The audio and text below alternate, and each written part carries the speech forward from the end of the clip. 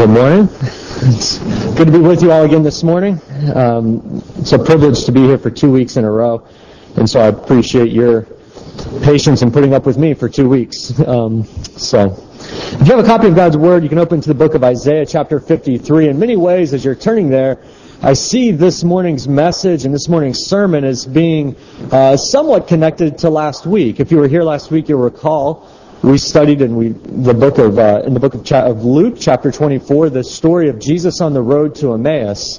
And as he confronted those two walking on the road, he challenged them, and they're surprised by Jesus' suffering. He challenged them that they should have been convinced that the Son of Man, the Messiah, would be one who would suffer.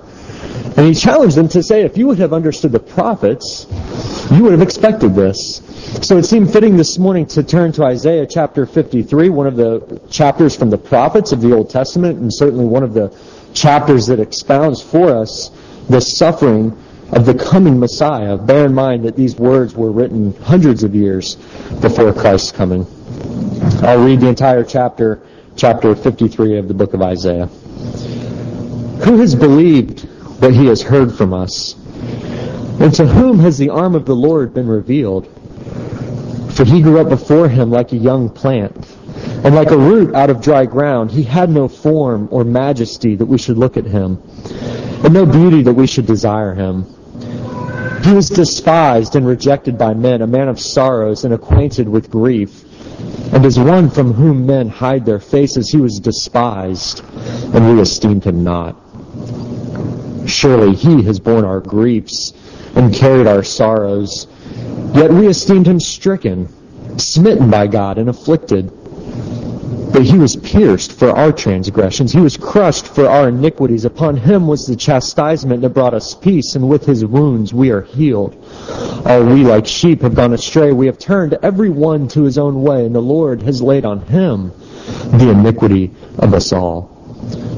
He was oppressed and he was afflicted, yet he opened not his mouth. Like a lamb that is led to the slaughter, and like a sheep that before its shears is silent, so he opened not his mouth. By oppression and judgment he was taken away. And as for his generation, who considered that he was cut off out of the land of the living, stricken for the transgression of my people? And they made his grave with the wicked and with a rich man in his death, although he had done no violence, and there was no deceit in his mouth. Yet it was the will of the Lord to crush him. He has put him to grief. When his soul makes an offering for guilt, he shall see his offspring. He shall prolong his days. The will of the Lord shall prosper in his hand. Out of the anguish of his soul he shall see and be satisfied. By his knowledge shall the righteous one, my servant, make many to be accounted righteous, and he shall bear their iniquities. Therefore I will divide him a portion with the many, and he shall divide the spoil with the strong, because he poured out his soul to death and was numbered with the transgressors.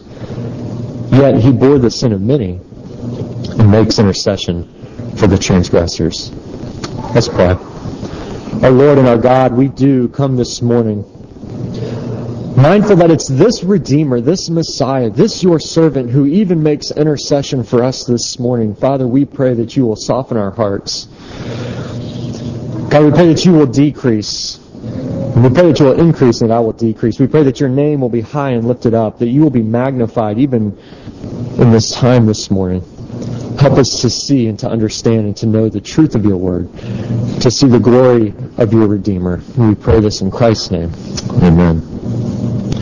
In 1947, a group of Bedouin shepherds were out tending their flocks in a region just south of Jericho, when one of the shepherds realized that one of his sheep had gone missing. He had gone astray. And as you know, good shepherds, as they are prone to do, when they lose a sheep, they will leave the entire flock behind to go and find one missing sheep. As the story goes, this Bedouin shepherd was out looking for his lost sheep, and he was in a region not far from Jerusalem, in a region where there were a number of caves. And he was afraid that one of his sheep that was lost was in these caves, and he knew that he didn't really have the time to go into each cave and to search each cave thoroughly to find his lost sheep. So he improvised, and he started to throw rocks into the caves, hoping that if he found his sheep, the sheep would flush itself out in fear. Well, it so happens that as he threw one of his rocks, one of the caves, he heard pottery shattering. Intrigued, he threw another rock and heard another pot shatter. Thoroughly curious now, he went into the cave to see what was going on, and inside this cave he discovered a series of jars. Many of them were empty, but as you may know, many of these jars actually contain scrolls. And it was in this discovery, this shepherd who's looking for his lost sheep stumbled upon one of the greatest finds of the 20th century, the lost Dead Sea Scrolls as they've come to be known now. He discovered these scrolls and started to sell them to antiquities dealers, and the religious community, the community of faith, was astounded by this discovery. And the reason I tell you that story this morning is because in those scrolls, or in those pots I should say, one of the scrolls that was discovered, I think there was actually two, virtually complete manuscripts of the book of Isaiah. While conservative scholars and theologians to that time had no concern about the historicity of Isaiah, they believed that this was truly God's Word, there were some who questioned whether or not the book of Isaiah was really written before Jesus' time, and specifically were passages like Isaiah chapter 53. Could these really have been written prior to Jesus' life, his birth, his death, his resurrection, because they so accurately describe the life of the Messiah? Truly, the Dead Sea Scrolls confirmed for many the reality that Isaiah 53 was written prior to Jesus' life, hundreds of years even so. And it shouldn't be a surprise that Isaiah 53 is a chapter that provides such questions, such challenges for folks, because it's a message that is one that really is sort of surprising. I want to challenge you this morning to see that Isaiah chapter 53, this chapter that we are going to study, calls us to see and to understand that it's the sinners and outcasts. It's the sinners and outcasts who will be made righteous by the suffering and sacrifice of the Messiah. It's the sinners and the outcasts, those who have fallen short, those are the ones who will be made righteous. How? By the suffering and by the sacrifice of this coming Messiah who's prophesied in Isaiah chapter 53. And Isaiah understands that there's going to be a hesitation, that there's going to be a reluctance, because he opens in chapter 53, verse 1, with two questions. He asks these two questions in verse 1. Who has believed what he has heard from us? And to whom has the arm of the Lord been revealed? Those two questions go hand in hand. Who has believed this message, and to whom has the arm of the Lord been revealed? In other words, the arm of the Lord, that symbol of God's strength and His power. To believe this message, to believe the contents of Isaiah 53 is more than just mental assent or the ability to hear. It takes the power of God to reveal to our hearts, to illuminate to our souls the truth found therein. And so I challenge you, even in this moment, to pray for God's work, even in your heart this morning, as we study Isaiah 53, because we come dependent upon God's work and God's power and God's Spirit to convince us of the truth found here in Isaiah 53. Why is this so difficult? The first point to see in Isaiah 53, the first point this morning, is to see and to understand that the Messiah, the Redeemer, is a suffering servant. The Messiah, the Redeemer, the one who God has prophesied for us through Isaiah, is one who is going to suffer to serve His people. Now, right out of the gate, you have to admit, this is somewhat unexpected, right? I mean, and to a degree, to think that God, to redeem His people, the next great moment in redemptive history is going to come in a way that is seemingly completely unexpected. Consider some of the great moments in redemptive history. You have Noah and his ark with a worldwide flood, creating this massive ship that he's going to house all the animals. No question that God was in this flood and that God was at work in this story. Moses going in to confront Pharaoh with the 10 plagues. And even as he leads the Israelites out of Egypt, parting the Red Sea, going into the Promised Land. Massive stories of God's glory and power showing up. The Israelites marching around Jericho without even raising a sword and the walls come tumbling down. Surely this is the way that God works. And we see that all throughout the Old Testament. And yet God's warning us that his significant, most highest point of Scripture, the highest point of redemptive history, is going to come in a way that's completely unexpected.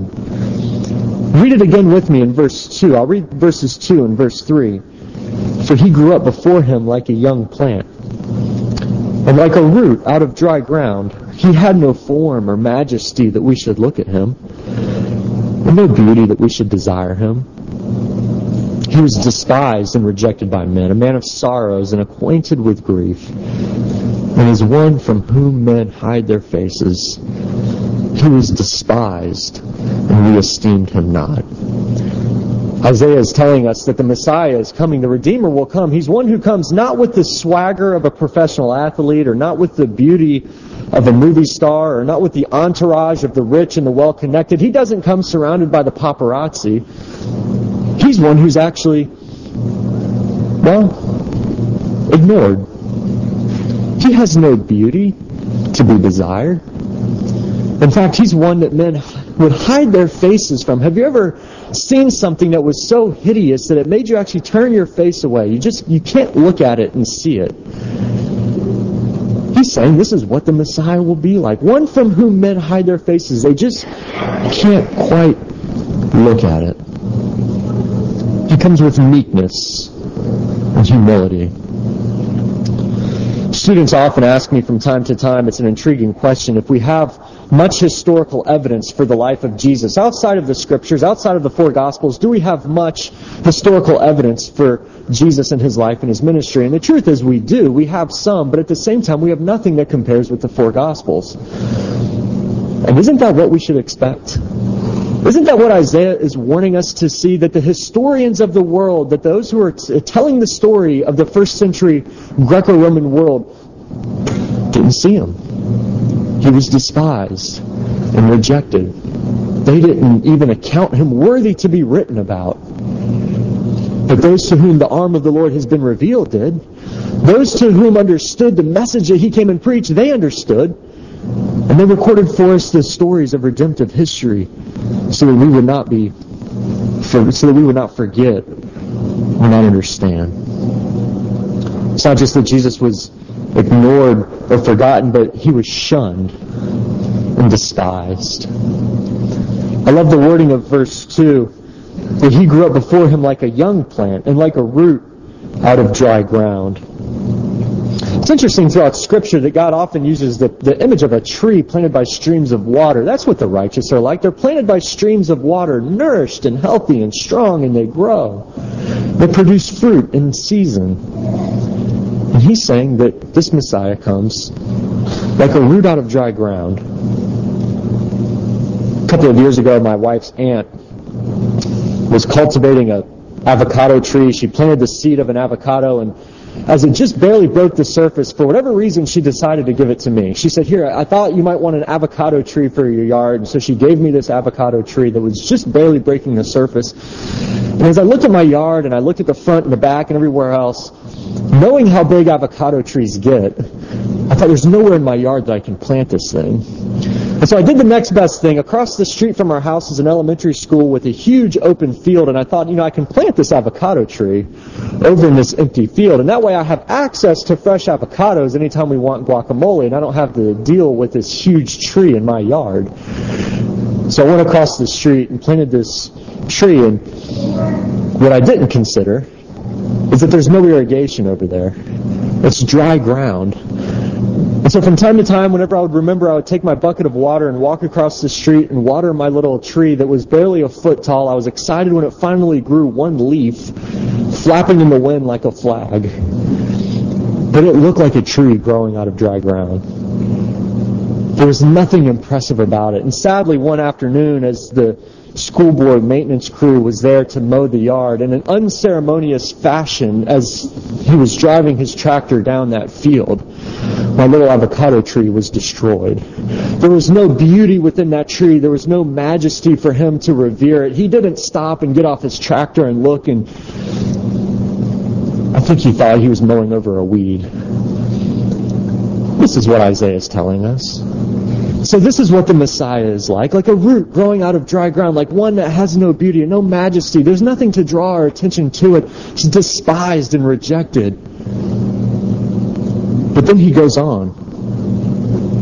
The question that we should ask is, well, why? Why does this servant suffer? Why is this servant suffering so much? And that's the second point that Isaiah explores for us, is that he challenges us to see that this Messiah, this Redeemer, this servant is suffering. He's suffering for you. In fact, he's not just suffering for you, he's suffering because of you, and he's suffering because of me. He comes to bear the sin and the grief and the sorrow of other people, of his people. He bears our sin and our guilt and our shame. Why is he one that men hide their faces from? Why is he one who's been rejected? Why has he been one that's despised? Well, because he looks like one who has borne the guilt and the shame and the sin of his people. If you look at verses 4 and verse 5, there are 4 words in these 2 verses that I want to draw your attention to. We read in verse 4, surely he has borne our griefs and carried our sorrows. And we esteemed him stricken, smitten by God, and afflicted. But he was pierced for our transgressions. He was crushed for our iniquities. I want to draw your attention to the words grief and sorrow, transgression and iniquity. In verse 4, Isaiah is hinting at the reality that we suffer grief and sorrow in this life. The result of sin. Surely it needs no further explanation. You understand this point. But living in a fallen world, when we think of sin, we often think of the things that we do, the things that we commit, the things that we've done wrong. But isn't it true that we live in a world that's been marked by sin? Some of you even bear within your hearts or within your life the grief and the sorrow of somebody else's sin against you. And that causes grief and it causes sorrow. We live in a world where we experience the tragic results of sin and death. And doesn't it bring grief and sorrow? Jenny and I this morning were commenting on the events of this past week, and it's amazing some of the things that have happened even this past week in our lives and in our friends and in our families. And truly there's a sense in which we come this morning heavy-hearted, bearing the grief and sorrows of friends and loved ones. Just this past Monday, a dear friend, family friend, who I've known, Virgil, I should say really who has known me my whole life, a dear friend, godly man named John, went into surgery on Monday for a heart procedure. They knew it was going to be an all-day surgery. And sadly, at the end of the day, the doctors realized the surgery did not look like it would be a success. And they went back Tuesday morning to try to finish up what was left undone on Monday. And John passed away in the hospital. His family knew the risks. As we followed the story of my friends and his wife on Facebook, we were filled with the grief and the sorrow of our loved ones. And truly there's a sense in which as you carry the grief and the sorrows of your friends, you feel that heaviness with you. You feel that heaviness in your life. And yet we're challenged to see in verse 4 that Jesus, our Messiah, is one who carries our burdens. He carries our sorrows. He bears our griefs. His wife, on the morning of his passing, posted on Facebook that the doctors were doing all that they could. The doctors are doing all that they can, but she posted these words from a devotional where she found great comfort, written by Charles Spurgeon. I want to read it for you. Spurgeon writes, "Beloved, with what smiles does he speak? What golden sentences drop from his gracious lips? What embraces of affection does he bestow upon us? If he had only given us pennies, the way he gave would have made them as gold.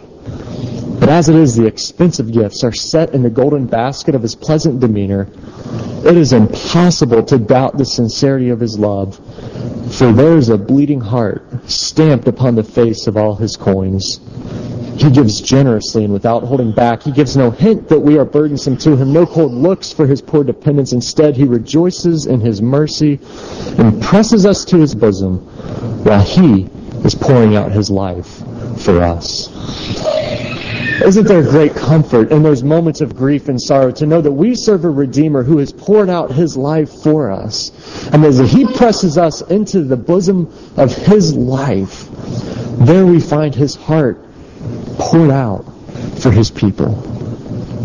There's only a measure of the grief and the sorrow we can carry for our loved ones.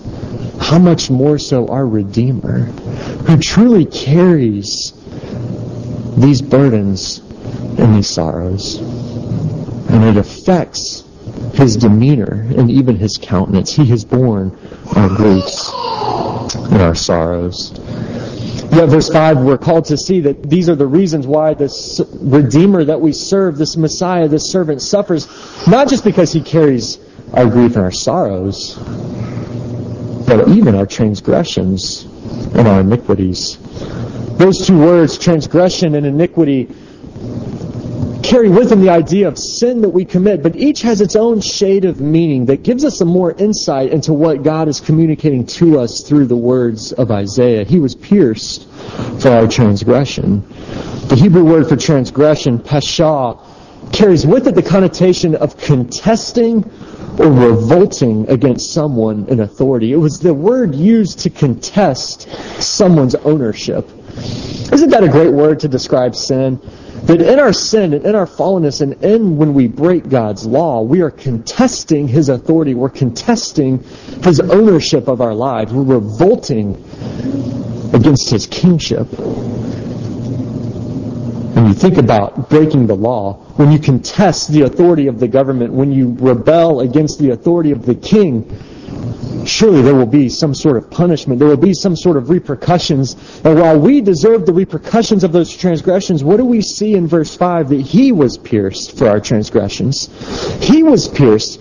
The servant who is coming, the one, the Messiah, He was pierced for our sins, for the ways that we have revolted against the authority of our God. And He carries in Him the pain of that sin. And He also tells us that surely He was crushed for our iniquities. Iniquity is a thoroughly biblical word that you don't hear much outside of Christian circles. Iniquity. The idea behind the word iniquity is something that's been twisted or crooked or bent. That's not the way it's supposed to be. Something has twisted it. Something has made it crooked. Several years ago, I was in a minor traffic accident. It was actually whenever I was in seminary. It was the day after final exams. And there's something about final exams, if you recall to those days in college, that have a way of just feel like it turns your brain into mashed potatoes. My brain was just not functioning that day as I was driving my truck, and I saw the red light. It was my fault. I saw the red light. It just wasn't registering fast enough. Fortunately, I was able to get on the brakes to minimize some of the damage, but I rear-ended the truck in front of me. Unfortunately, he had a trailer hitch. He had no damage, but it bent the bumper on my truck. And it bent it in such a way that I could only drive straight or I could turn left. I couldn't make a right-handed turn because it cut into the bumper, and I had to figure out a way to make left-handed turns to get home where I thought I could fix this bumper. Well, I don't know if you've ever tried it. As much as I hammered and banged and pried, that bumper was not moving. It would not budge. Even with the full weight of the vehicle in reverse, I had this whole scheme concocted. I was going to undo the damage on this bumper, but it had iniquity. It was bent. It was crooked. And you couldn't do anything to undo it. Iniquity and sin. Isn't it true that it has that function in our life? It twists us. And these two words go hand in hand. The transgressions that we commit against God and His Word stem from the reality that our heart is crooked. It has iniquity. It's been bent. But isn't it also true that as we break God's Word, the iniquity and the crookedness and the bending goes in the other direction as well and further causes us to question God's goodness and His reality? And yet, this Redeemer, this servant, bearing the griefs and the sorrows and the sin of His people, was crushed for our iniquity. And we see in verse 6 the reality that all we like sheep have gone astray. We have turned every one to his own way, and the Lord has laid on Him the iniquity of us all. Truly, Isaiah is calling us to see that we serve a Redeemer. We serve a servant who comes to suffer, and he comes to suffer for the sin of his people, the sin that we have committed, but even the sin that we experience living in a fallen world. And he does so bearing the burden and the pain of that sin, and yet he doesn't leave us without hope. Third point for you to see this morning. The third thing that Isaiah is arguing for us and to us is that Jesus' victory through suffering and death makes you righteous. Jesus' victory through suffering and death makes you righteous. Now, for the sake of time, I'd like to just point out three ways in which you gain the benefits, three implications for your life of Jesus' victory through suffering that it has on your life of what it means to be made righteous. Number one, Jesus' victory gives you a new status. Jesus' victory gives you a new status. Notice in verse 5, we read that he was pierced for our transgressions. He was crushed for our iniquities. Upon him, listen to this, upon him was the chastisement that brought us peace, and with his wounds we are healed. We have a new status in Christ. No longer are we guilty.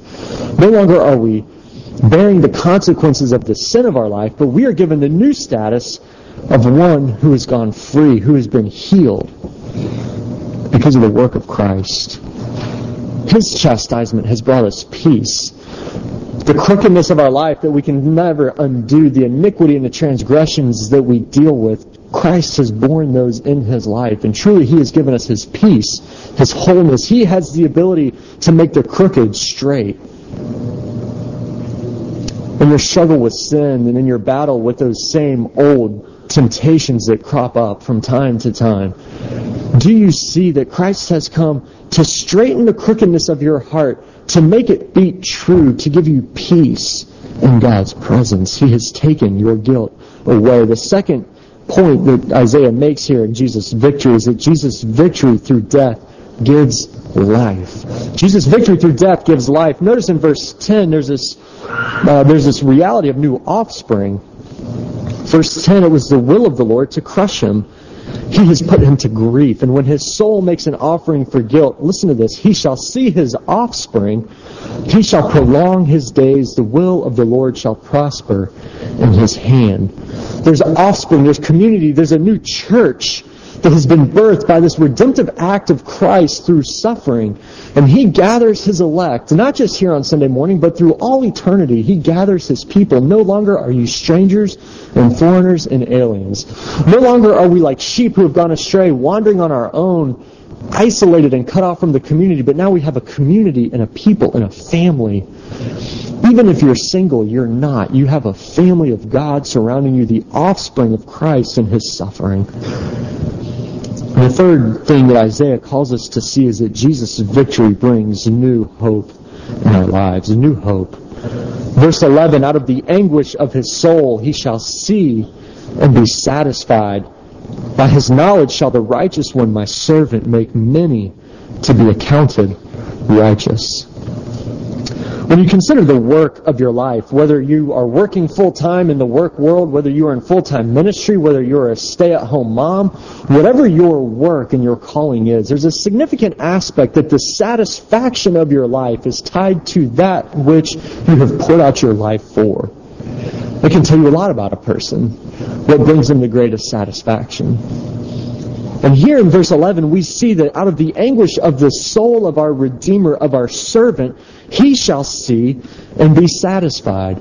He shall see and be satisfied with what he has accomplished. And what is it that he accomplishes? Verse 11, the making of many to be accounted righteous, bearing their iniquity and their sin. He gives new status and new life. In summary, Isaiah 53 is showing us that you don't make yourself righteous. You don't make yourself one who's acceptable to God. But that God in Christ has made you acceptable to him through the suffering of his servant, of his Redeemer. And because of that, he has given us access to God himself and a new status, a new hope, a new life. A friend of mine tells this story whenever he was in college. he and one of his friends wanted to go to the golf tournament. I don't know if you're a golf fan, but one of the biggest tournaments of the year is the Masters tournament that occurs at Augusta National Golf Club. One of the most exclusive golf clubs in the world, one of the most coveted tournaments. And they had a friend who was wealthy, and his dad was not able to go to the tournament that year, and so he gave them their passes to go to the Masters tournament. But it wasn't just that he gave them passes to go to the tournament. He actually had VIP passes that gave them all access to everywhere on the golf course, and he tells the story that it was amazing. Here they were, these two college students, dressed like college students, clearly don't belong on the prestigious grounds of Augusta National, wearing VIP passes, and anywhere they went, doors were opened, ropes were lifted. They were treated with the status of the well-connected, as if they completely belonged. They met players and shook hands and walked into cabins that were off limits to anybody else. Why? Because they were given a status that they didn't purchase and that they didn't deserve. In fact, it was the suffering, it was the sacrifice of another that gave them that right. And so we see in Isaiah 53, it truly takes the arm of the Lord, it truly takes the power of God to give us the ability to understand and to see that He has given us access to the very throne room of God. The sense that we don't belong there, yes, but with the obedience of Christ, with the suffering of Him who has borne our iniquities, that truly we are ushered into God's presence and made righteous.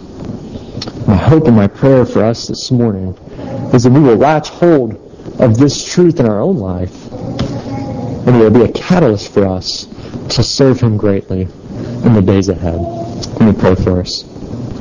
Our Lord and our God, we do come into Your presence because You have given us new life. You've given us new status. You've given us new hope. Truly, Father, in Christ, You have sent Your Redeemer to bear our iniquities, to bear our transgressions. And God, we pray that reality, that we have this new status of righteousness in You, will encourage us in the days ahead. That as we suffer and as we struggle and as we are tempted and tried, that we'll see our Redeemer high and lifted up. And that truly He will encourage us to contend for the faith that's been once for all delivered to the saints. Father, we pray this in Christ's name. Amen.